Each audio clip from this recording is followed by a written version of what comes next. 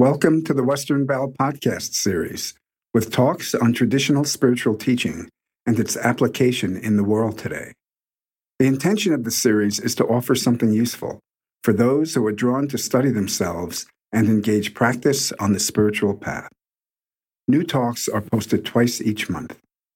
The content of the talks is for informational purposes only and not to provide any kind of counseling, medical, or professional advice. This podcast is titled The Restoration of Love. The talk was given by Elise Arrow, EE, on November 26, 2022, via Zoom.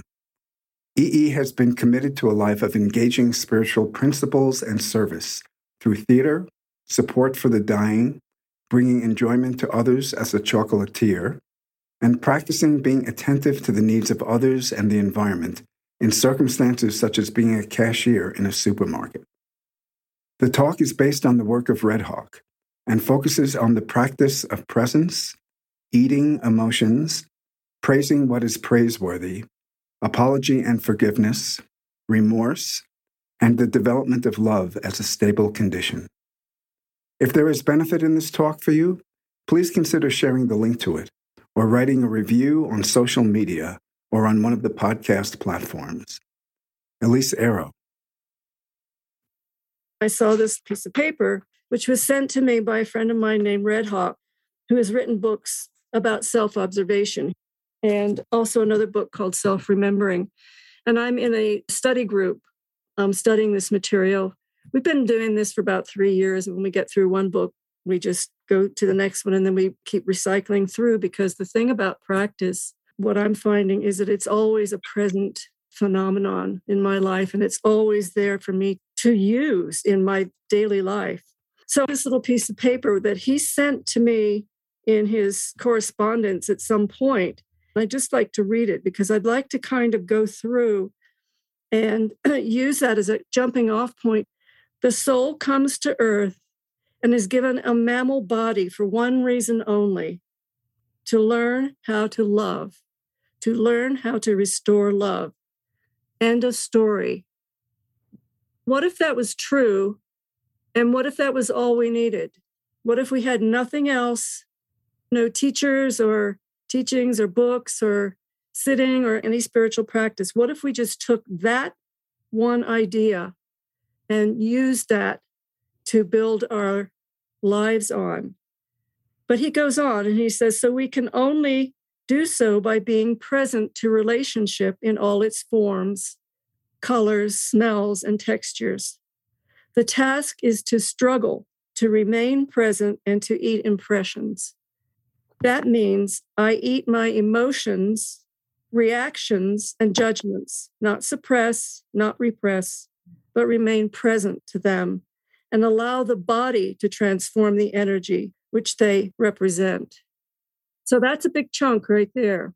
And one of the teachings that the work that we do in self-observation is founded on is this idea of using negative energy, my negative emotions, as food, as fuel for something to happen in the body. But that requires that, number one, I need to see what I'm doing. I need to know what I'm responding to. I need to take into account how my reaction or my response is impacting the other person. And what I've found is that this is a very multi-layered process that we go through to just be in relationship with one another. And so I don't think about, am I going to be able to love this person? Right now, what I'm doing is I'm a cashier at Sprouts, which is a grocery store. And I meet a lot of people. Most of them I don't know. Many of them I do know. And many of them are my friends. Some people I know, some people I don't know. So there's a constant opportunity for me to practice what he is saying here, to eat the impressions. Oh, what did I say? Maybe I could say that in a better way. So what he's saying here is that this is not a philosophy. This isn't something we can just make notes about. This is an active process that each person, each one of you that I engage in a conversation with, we're in this process of the restoration of love. Doesn't mean that something has gone wrong, but it's a practice that is always available. And I find that when I remember that all the teaching, all of the experience I've had in my life is available for me to reference. This practice seems unnatural at first because of a lifetime of learned bad habits. And the bad habits are there actually to protect me. But I didn't know that when I was creating these habits of avoidance, of turning away when somebody needed help, or any kind of psychological finessing. There's a kind of protectionism that has to be understood. And I'm wanting to not say the word dismantled in a way because it's there to protect me. I mean, when I grew up, I didn't feel like I was particularly loved. And I think there's a difference for children who grow up and they feel like they're in a family that loves them and they're with parents that they can rely on.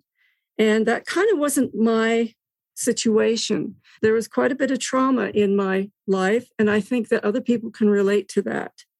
But that doesn't mean that we're somehow different. I was thinking about how that kind of experience made me want to find out what the real truth was. As I talk to many of my friends, what I'm finding is that a lot of people of my age came from parents who grew up in the Depression and from the war.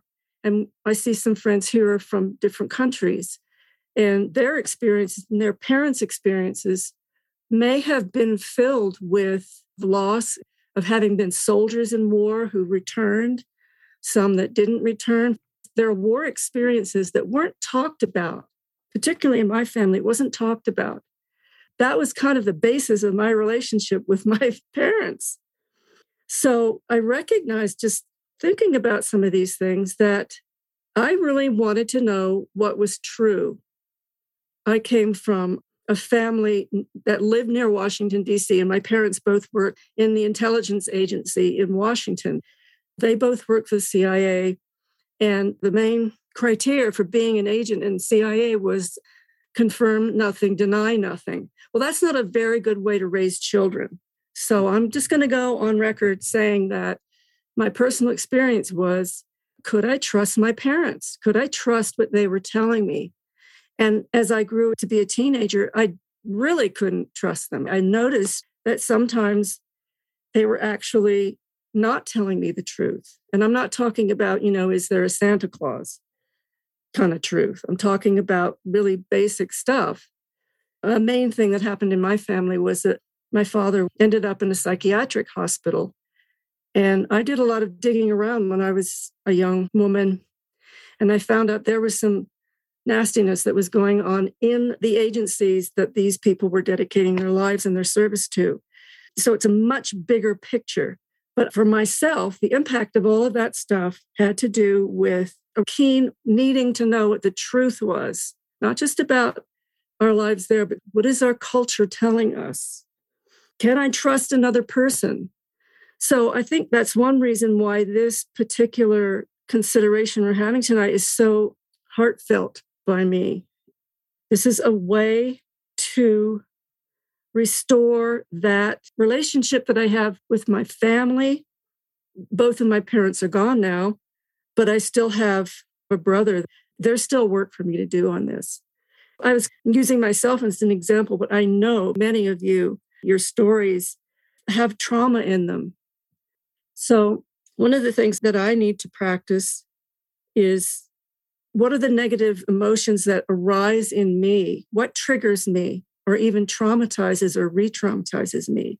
These are the things that I find useful in this particular way of looking at the restoration of love for my own benefit. How can I use this transformational biological unit, which is my body? How can I use that? So I read about this and I've heard people talking about it, but I started actually doing that and doing it in a group where we could talk about taking apart some of these ideas and actually applying them to our current lives, our current situations. The word that kept coming up for me in your share was vulnerability. Mm-hmm. And I think that when we grow up in environments like what you're describing, or if there's trauma, we, by nature, create obstacles. We're afraid to be vulnerable. And then also the other word that came into my mind and is really prevalent when we're going into an emotional state is shame. Because, well, I think we can all talk about that. Yeah. And when these things come up, okay, this is not a new idea. The non-expression of negative emotions is not a new idea, but to actually begin to use that, to actually hold my opinions to myself, to notice that they're opinions, and it might be different to your opinion. In other words, to hold it in a different context is a very different way of being in relationship, especially if there's fear. I would like to give you examples of what it is I'm talking about.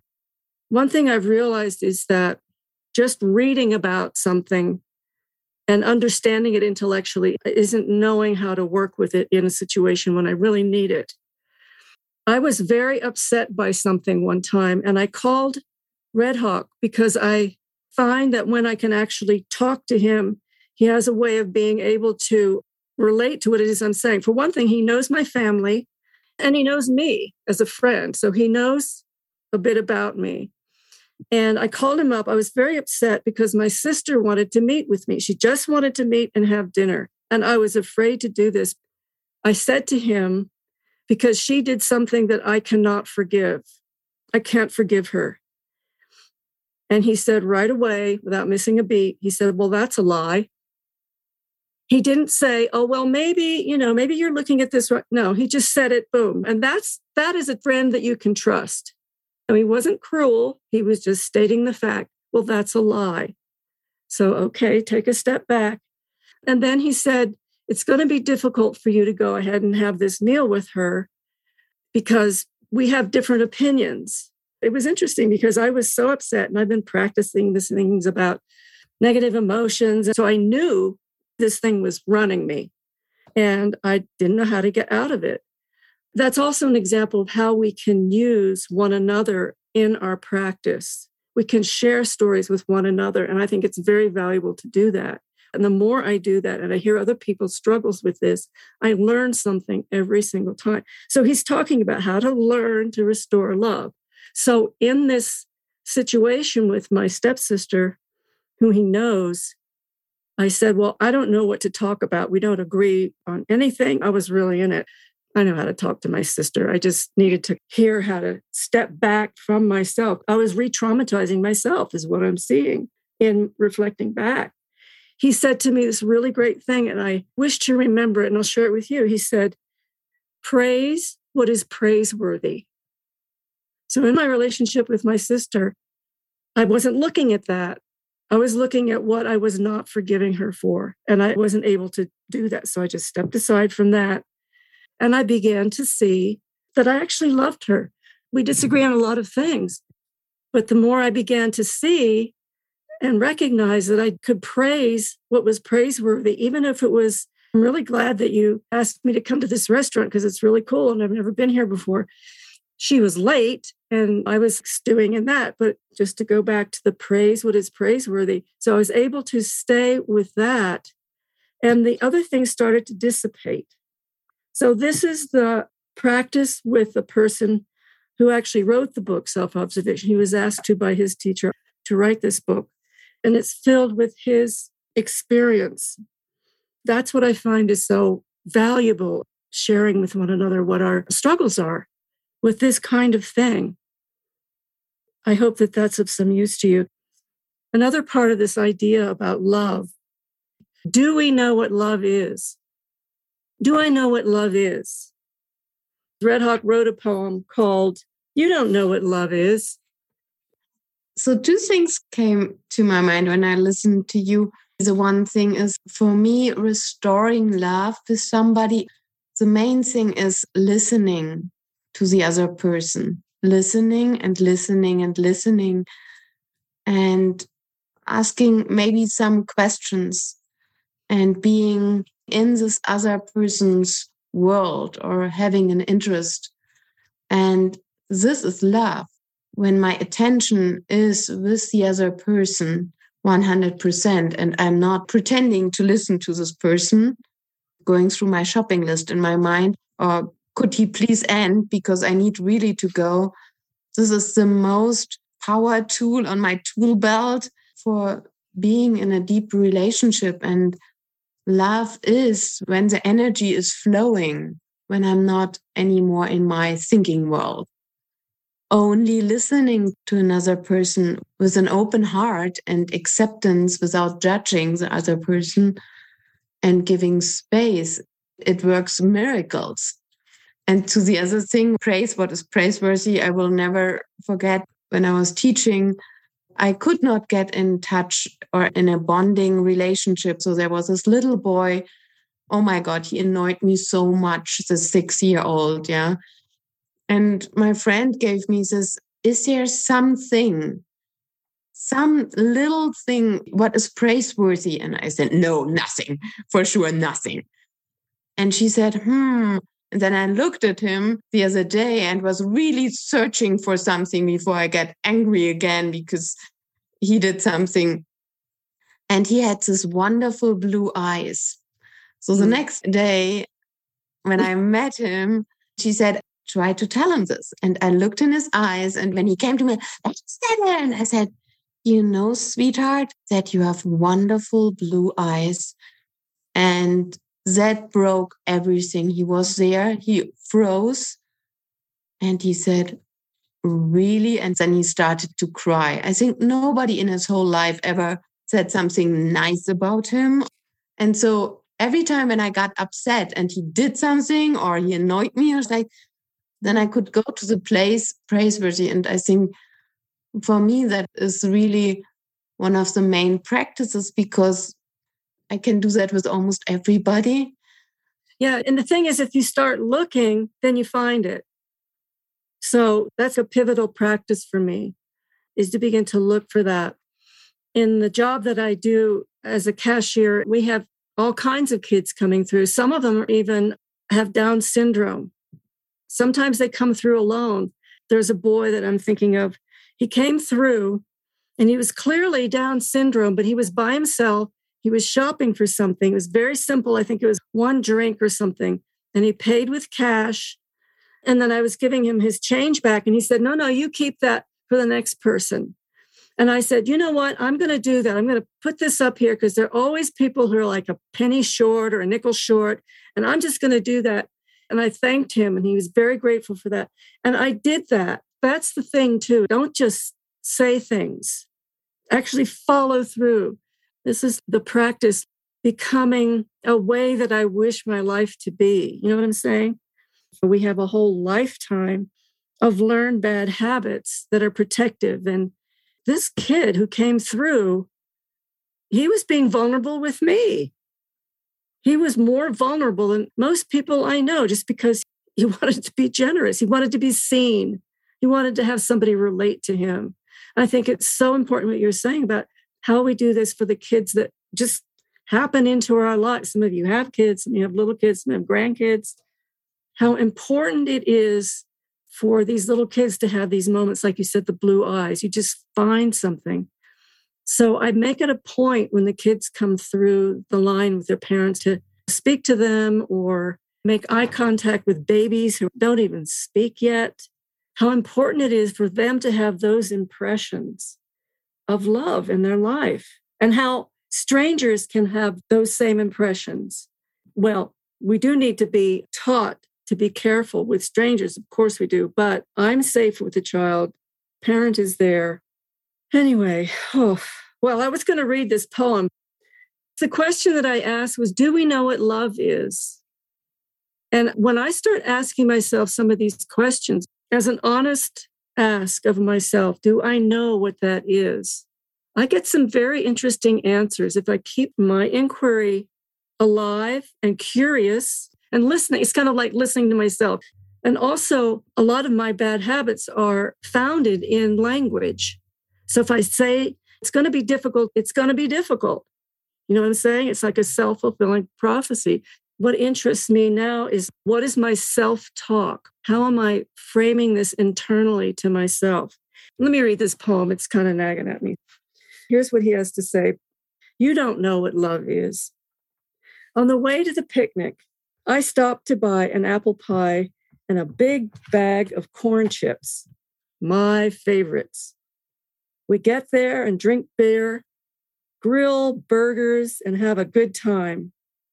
Just to show what a good guy I am, I leave them the rest of the apple pie. But I wrap and fold the corn chips carefully and place them next to our cooler so they will come home with us. They are my favorites. The next day, I go to the kitchen for the corn chips, but they are nowhere to be found. I look everywhere, and then I go to the laundry room where she is doing the wash, and I ask her, where are the corn chips? I left them there to be nice, she says. And that's how the fight starts. It goes on, but it ends the way it always ends. She's in tears, and when I try to comfort her by saying I love her, she says, you don't love me. You don't know what love is. And I'm thinking, not out loud, of course, that's a goddamn lie. I love those corn chips. One of my favorite poems. Red Hawk's a poet. But, I think about that sometimes. What's my preference? What's my preference in this moment? To go back to that conversation about my sister that I was having trouble with. If I'm willing to let that thing that I was not forgiving her for, just be there. Just be there. I'm actually making my priorities different. So it's not about the corn chips. It's not about the dinner. It's about my relationship with her. And that's much bigger priority than me being right about what she did. Because people are going to do that. People are going to really disappoint us and embarrass us and hurt us. And Lord knows I do that myself. And I do it to myself. So all of that, just take a step back. You'd be surprised at how many of my customers will just look at me and see the process I'm going through with the previous customer. And they just go, take a breath. It's okay. You're going to be all right. You're doing just great. I've got so many friends, even in strangers, who see how much of a struggle it is when we're actually practicing this stuff. Okay, this is a good segue into the next thing I wanted to say. I have a favorite coffee shop. I know the owner. I've gone there for years. They have really good coffee too. But there's something about that environment. There's something about the community of baristas that they've got working there. They always have about 4 or 6 people working the shop. And the owner, he's oftentimes outside. When you go into that coffee shop, there's some kind of magnetism going on there. I was paying attention to that one day.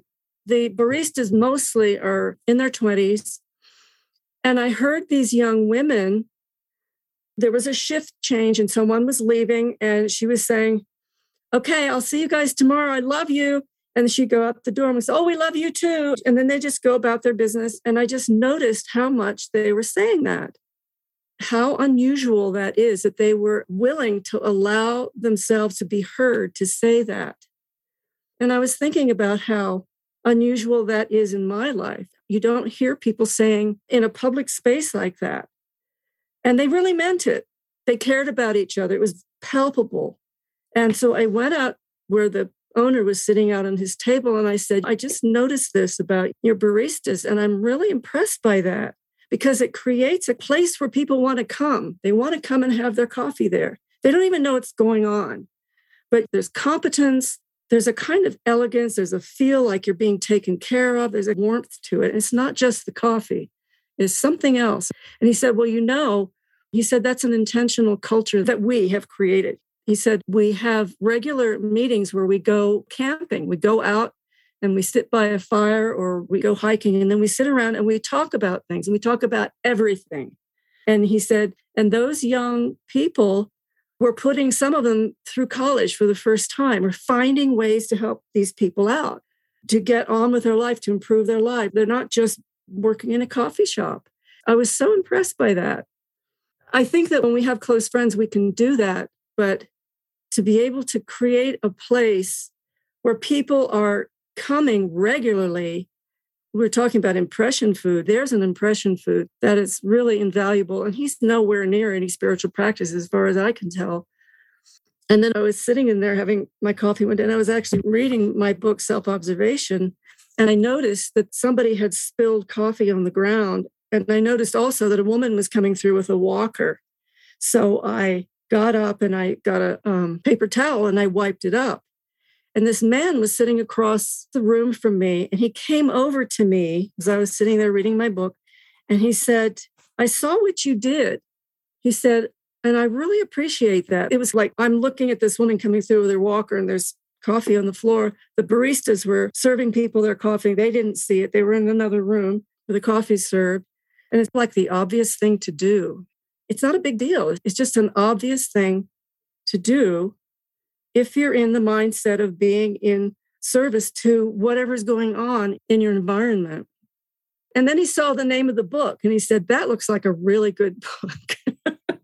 And I told him where he could get it and all the rest of it. But I thought it was very interesting that he picked up on the fact that I was paying attention to the environment. And that was in the coffee shop. That's what we can create. We can create this kind of thing. Can I create in my environment a space where these kinds of opportunity to tell someone that I love them arises? It might not be in words. It might be in a gesture. It might be in a withholding of my opinion about them. I have friends I'm really able to practice that with. Oh, there's another thing that Red Hawk said to me about negative emotions. He says, you have the right to not be negative. That's another pivotal consideration to hold. You have the right not to be negative. I want to talk about that a little bit because we live at a time that it can be really challenging. We just went through an election in this country. Anybody here not aware of that? Probably not. And there's an expression used particularly by one side. It's called owning the libs, owning the libertarians or owning the Democrats. And the tactic or the strategy of that, attack ads are very popular by this group of people. They use fear and anger to make their point and to get your vote, basically, is what they're doing. But I was very curious about this phrase, to be owned.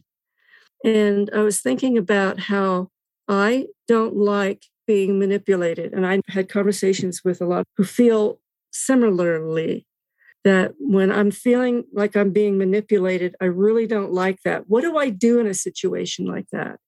And what I realized was this idea of being owned is something that somebody is doing to me to get my emotions riled up. And if I can practice at that point, and it's not easy, as we all know, it's not easy, and sometimes not able to do it. So I call people like Red Hawk, can you help me out with this? Non-expression of negative emotions. It's the basis of it. Because then I'm not owned by that other particular opinion or that other point of view. So what am I owned by? What do I wish to own? This is how my thought process is going on this particular thing. Well, what do I wish to own? I wish to know what my work is. I wish to know what my business is. And I wish to know what is not my business. I wish to know it so I can own it. There's something the Buddha said. I'm assuming he's saying this to his students. The Buddha said, your work is to discover your work, and then with all your heart, give yourself to it. I think that really states it. I wish to own that. I wish to know what my work is, even when I'm a cashier at a grocery store. In this moment, when this child is in distress, what is my work in relationship to this situation? Is it just to get the mom out of there as quickly as possible? Is it to maybe distract this little boy who's being feisty or disruptive? Or a parent that's scolding a child? Can I maybe distract that parent, for example, with the intention of interrupting that relationship with that child getting scolded? I'm just making this stuff up, but you see what I'm saying? I'm in a situation where I wish to know what my work is in the moment, and to be able to articulate it. And that brings us back to the kind of thing that we're doing tonight. And that's been a growth process. And I've learned to come from a place of, this is what I wish my work to be. This is my intention for my work. And here we landed on learn how to restore love. So he says later on, the task of the soul is to restore love in any and all situations and relationships through kindness, forgiveness, and apology. And it's not so easy. Some of you know it. I know that I need to apologize, but if I'm too PO'd in the moment to do it, I might say the words, but I don't mean it. So I need to come back and try it again, But that's the beauty of having people that we're working with. I'm thinking of a particular incident where I was really PO'd with somebody in my household who had said something. I was angry about that. And then I knew I was wrong. I turned around and I said, well, I'm sorry about that, but I didn't mean it. So I came back later and I said, look, I said I was sorry, but I didn't mean it. But I really am sorry. And I really see my part in this. And I wish to apologize.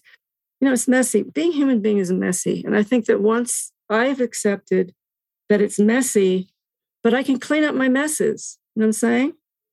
I'm taking responsibility when I clean up my messes. Am I potty trained? Seriously. Am I willing to be potty trained? Which is, am I going to be responsible for cleaning up the messes that I make? Am I willing to be responsible enough to clean up other people's messes? If somebody is damaged and I can say something that ameliorates that effect, particularly on a young child or someone who is vulnerable. Older people too. I'm seeing a lot of that as well. Being older and being forgetful. People come through and they're talking about their illnesses. Lord, I hate that. I hate it so much. And of course, they're going to come to me and talk about their illnesses. So practice is everywhere. For me, when I'm in those states of negative emotions and negative thinking, one just rolls into another. Mm-hmm. And I could be asleep for a long time during the day, just being engulfed in these negative thoughts and negative emotions. It's almost like they're addictive. And for me, I want to dismiss them. I just want them away. I just want happy thoughts. And to sit in those negative emotions and observe them, what my part is in it, instead of pointing my finger to somebody else, is a struggle in itself. And that's where self-observation really comes in play. It gives me the ability to look at my inner thoughts, inner feelings about relationships with people. Yeah. Well, the idea of wanting them to go away, I think it's a really good thing to notice because they're uncomfortable. And when you're doing a practice like restoring, it's uncomfortable. Being vulnerable with someone who's scary is uncomfortable. Another aspect of what I do, I'm using myself as an example, I don't want to have an opinion about guns. I just don't want to be around them. A guy comes in, he's a security guy, and he goes around the whole complex where the store is. And he's often in the store just talking to the managers because that's part of what he does. He's seen. His job is to report if there's anything that's dangerous in the situation. There's a whole protocol about shutting the store down. We're trained, if anybody wants to rob you, for example, because I'm handling money, what to do. You don't try to argue with somebody like that. So you need to know how to behave in these situations. But there's a lot of guns around here. And that's something I had to struggle with myself internally. One of my customers came up and she saw this security guy. He's got a big patch on his arm. It says security. He's got guns and tasers. And she said to me, that guy over there, she said, should I be worried? And I said, no, it's okay. He just comes around. He's seen, so people know. And he's actually a deterrent. People see that he's around, so they're not likely to try anything out. That was kind of reassuring. So the more information I have, the more I can relate to that fear in myself, which has been there a very long time. It's not just that situation, but it comes from someplace within myself. And to be able to say that to another person is also useful, to give her information about that. So there's a lot going on here. Anybody else have anything to say? I've been thinking about this topic in terms of what's said in a book by Arnaud Desjardins, Ever Present Peace. He says that love is a stable condition of being. And that if one has an unloving attitude toward anyone or anything, one can't rest in the peace and love that the traditions promise. I did kind of an inventory of who are people that I have an unloving attitude toward. Maybe I need to turn that around. He says that what's important is turning that around in the moment. That really makes a lot of sense to me. Yeah, I think that's a hard one. That's really a hard one. There's a guy that has said some truly mean and cruel things to someone that I deeply love. And it kind of bled over into relationship with me.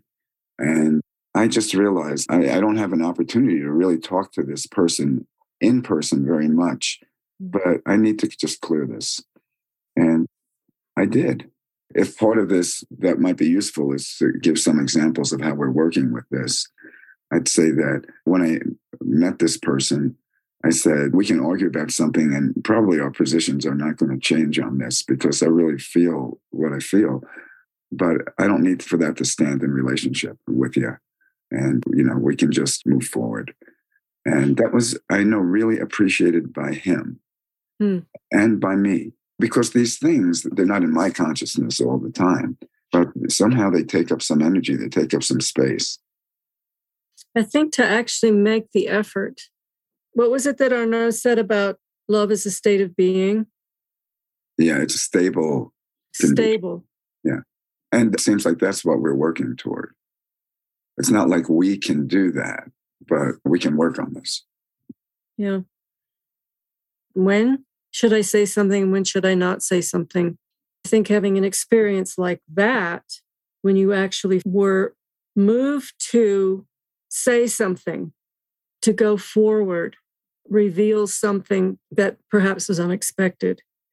Like you expected to get some pushback or you expected to argue, and it was a different experience. Well, I didn't know how it was going to go, but just to approach it like, okay, we'll see. Yeah. And also, from what you're saying, to be in touch instinctually with what feels right is important. Because if you miss it or you cover it over with doubt or whatever, then maybe you miss an opportunity. Well, that's another good segue. I wanted to talk about quandary. What happens when I'm not sure how to go forward? I'm not sure what to do about a certain situation. And once again, to stay with the process rather than making a decision one way or the other is often the best way to be shown the way through. Like you're saying, doubt. Do I do this? Do I do that? So let me give you an example. There was a wedding recently. I heard about it secondhand because doing my cashier job, somebody came in that I knew and I said, oh, have you been out to see these people? And she said, no, but I'm going to the wedding. And I said, what wedding? And that's how I found out about it. But I didn't get an invitation. So I'm going, okay, well, I didn't get an invitation. That means that here it starts.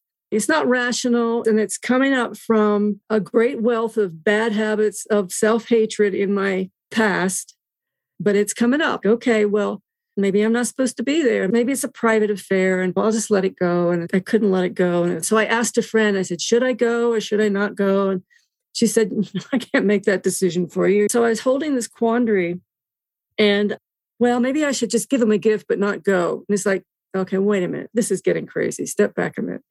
So here I was struggling with this internally, and I get a text from the bride. And she said, do you have a recipe for those stuffed dates that everybody loved? And I made them for years and years. And she said, do you have a recipe for that? Because I'd really like to have this for the thing that we're doing. And I'm on my phone and I get this text and I say, well, sure. And I just start texting her the recipe. And I said, and here's the secret to it. And I texted her the secret. She was really appreciative. And the whole thing just evaporated. And I knew what to do. And then I remembered something that she had said. We were in a group together. It was a very important group that we were in. It was a structured thing. And she said to me, I have known you for years and I've been in and out of this situation, but every time I come back, you're always there. And I remembered that at the time when this whole thing about this wedding just evaporated, needing an invitation. What happened was there was an email that went out and I missed the mail. So, ta-da. But that's how we get in our own way, you know what I'm saying? But I'm sort of reflecting this back because then the way forward was obvious. It's not always that clear because we're messy beings. And sometimes it isn't always clear, especially when there's emotions involved, going back to that situation with my sister. And I did go out to dinner with her, and it was fabulous. It was really wonderful. It wasn't hard at all. And I went to the wedding, and I really enjoyed it. We're all supposed to be there. But the thing that I got was, here she was reflecting back to me that whatever's going on, I'm always there. I'm always part of it. And I had not seen myself in that way. So in a way, that was a real gift to have that kind of reflection and to go back to this question, do I know what love is? Do I know when I am being loved, appreciated? Do I know when I'm meant to be in a situation? I don't want to answer that question because it's an open question and it's in the moment. But having had that experience with this wedding, which is kind of a funny thing to think about, but the way forward was absolutely clear. I was meant to be there. But what was standing in the way was my own opinion of myself, my own self-worth. So it's showing me to myself and to be able to allow myself to be loved.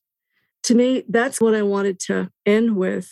Not that we need to end, but I think that may be the hardest thing. And it reminds me of a song. It's in a movie called Moulin Rouge. The last line in the song is, the greatest thing that you'll ever learn is just to love and be loved in return. And I know, getting back to vulnerability, I think it's one of the hardest things for me. Okay, here I am, the self-talk. Maybe it's not that hard, EE. Maybe it's not that hard. Watch your language around this. The greatest thing you'll ever learn is just to love and be loved in return. It's simple, and it's the hardest thing in the world to do. Or is it? Is it that hard? Can we practice on one another? Yeah, I had left my purse somewhere. It was about 35 miles away from where I ended up. There wasn't anything I could do about that. My purse wasn't with me. I had no phone. I had no glasses. I had no driving license. So I just determined the next day I was going to go drive and get my purse without any of those things. So I went to a friend of mine's house and I had a message that the person that I had been with where I left my purse was on their way to me. To me, this is a striking example exactly of what you're talking about, because to let that in, just let that loving gesture in. It's not hard, really, speaking from the experience. And yet there's something so precious about it that when it happens, it's almost like what's fed is soul, because soul responds. It's almost like a giddy thing inside. You feel this really happy, oh my gosh, someone loves me, peace. And I think that thing about stability, because that's what I felt. I felt completely stable in myself and being with my friend, because we ended up spending the day with each other and it was just mysterious and things unfolded and we had a lot of time to share. It isn't something that I do very often. And it was all about this purse, something that I forgot. And when I initially realized that this has happened, I got this place where, oh my gosh, this is a place where I can beat myself up. Mm-hmm. But I was tired and there was nothing I could do about it. Yeah, that thing about beating yourself up, that's the old habit. It's to be able to catch it and go, wait a minute, no, I'm not doing that anymore. For myself, because I'm so in the habit of not allowing myself the consideration that I would allow another person.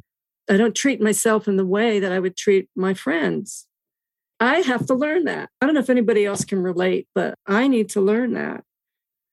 So what's the distinction between having remorse for some action that was hurtful, that you engaged, and beating yourself up? In either case, it seems like there are some difficult feelings that one is going to have to tolerate or have to be with. So what's the distinction between having remorse and beating yourself up? I think true remorse is a conscious decision not to do that action again, and to know that the beating oneself up thing is a bad habit. It is a habit. And to also know that you may do that again, even when you swear you will never do it again, because we're going to keep doing it until we don't do it anymore. But I think remorse is to take on those feelings that you were talking about that are uncomfortable. I mean, the most uncomfortable feeling for me is when I hurt another person. It took me years to learn that. When I hurt another person, it's not because they deserve it, but I need to get on the other side of that. And I don't know how we do that. And then we learn that remorse is a vow we take to ourselves to not do that again. Mm-hmm. I think Red Hawk also makes a distinction between feeling guilty and remorse. And that's for me a very important distinction, because I'm feeling guilty, then I'm in my self-beating up mood. And he said, if you feel really deep remorse, the only thing you can say is that you're deeply sorry because it's done. Mm. But he said it's the fuel or energy to make you change and transform something in you. It's not feeling guilty, because then you do it again because it's all about me. I'm feeling guilty. But remorse is about the other person. Yeah. I have the intention, or I will never do that again to this other person. I think you've expressed it very well. And that's what he's saying about this process of putting it in the body.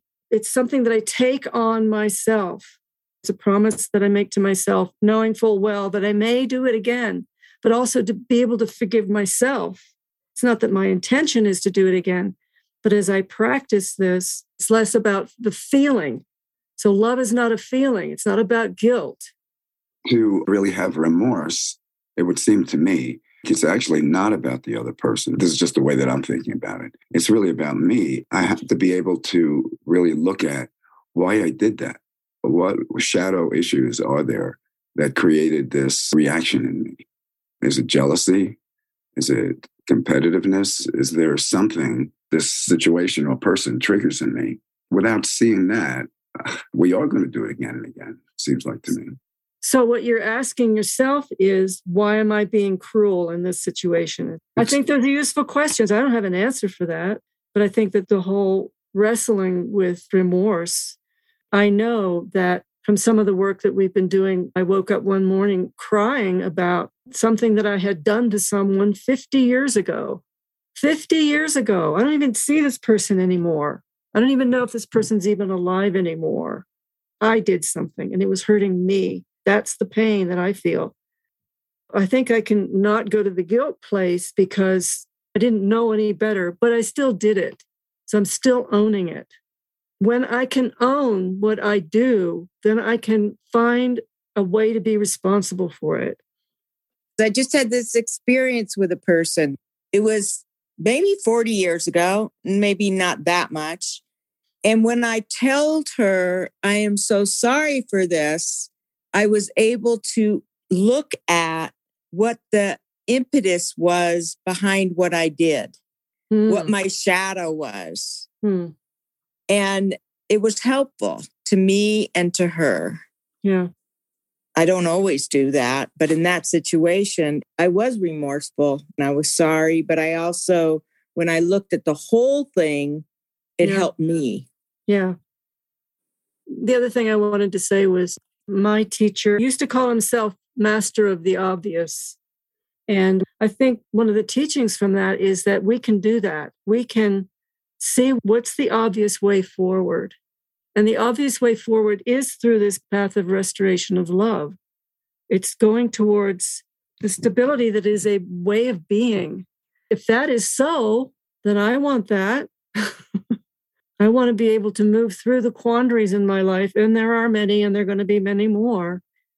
All of the messiness of being a human being with these tools, and to use them properly and not against one another, not as weapons. That's been a life's work for me, to put down the weapons in my life. Maybe you can read the book one day. I don't know if I'll ever get to writing that one, but that was a very strong teaching, just to put down the weapons and choose this path. to live this way is so uncommon. And it's a challenge every day. Yeah. The situations come up every day, not just with people, but with situations where, as Arnaud says, the unfriendly side of life shows itself. And I don't think it's possible to just love these things. I just tested positive for COVID. I wasn't going to say this, but I can't necessarily love that. But if I work with this a little bit and I hunker down, I can just isolate. Take a little space to myself for a couple of days. But working with being in relationship to everyone and everything in a loving way, God, what an aim. Well, he's not saying be loving. He's saying learn how to love. That we fail at again and again. Yeah. But to not make that a problem, maybe not express it, which is kind of why I wanted to start there. If we can just start and not expressing it, and then letting the body take care of that. And then the right thing will appear. It will appear. There's got to be a next moment. Well, if you're fully in relationship with that, I would say, not expressing it, there are distinctions. There's a distinction in not suppressing. Yeah. So that's why it's a practice. We have to figure this stuff out. And be with some uncomfortable feelings. Yes. And I think that some of you have expressed that tonight.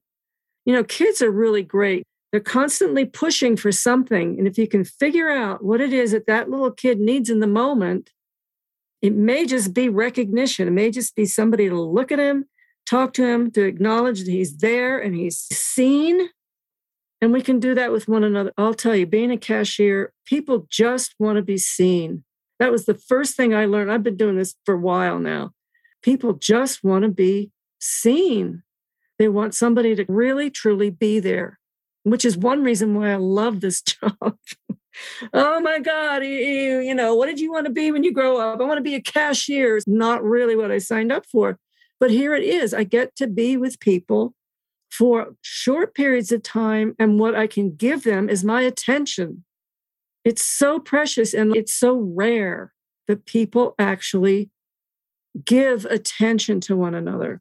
To me, that's love. That's how to love a person. Somebody that you disagree with, people come through that line and they've got all kinds of hats on and T-shirts that tell me exactly what their opinion is, particularly of the last election. And I don't agree with that, but I can give them my attention.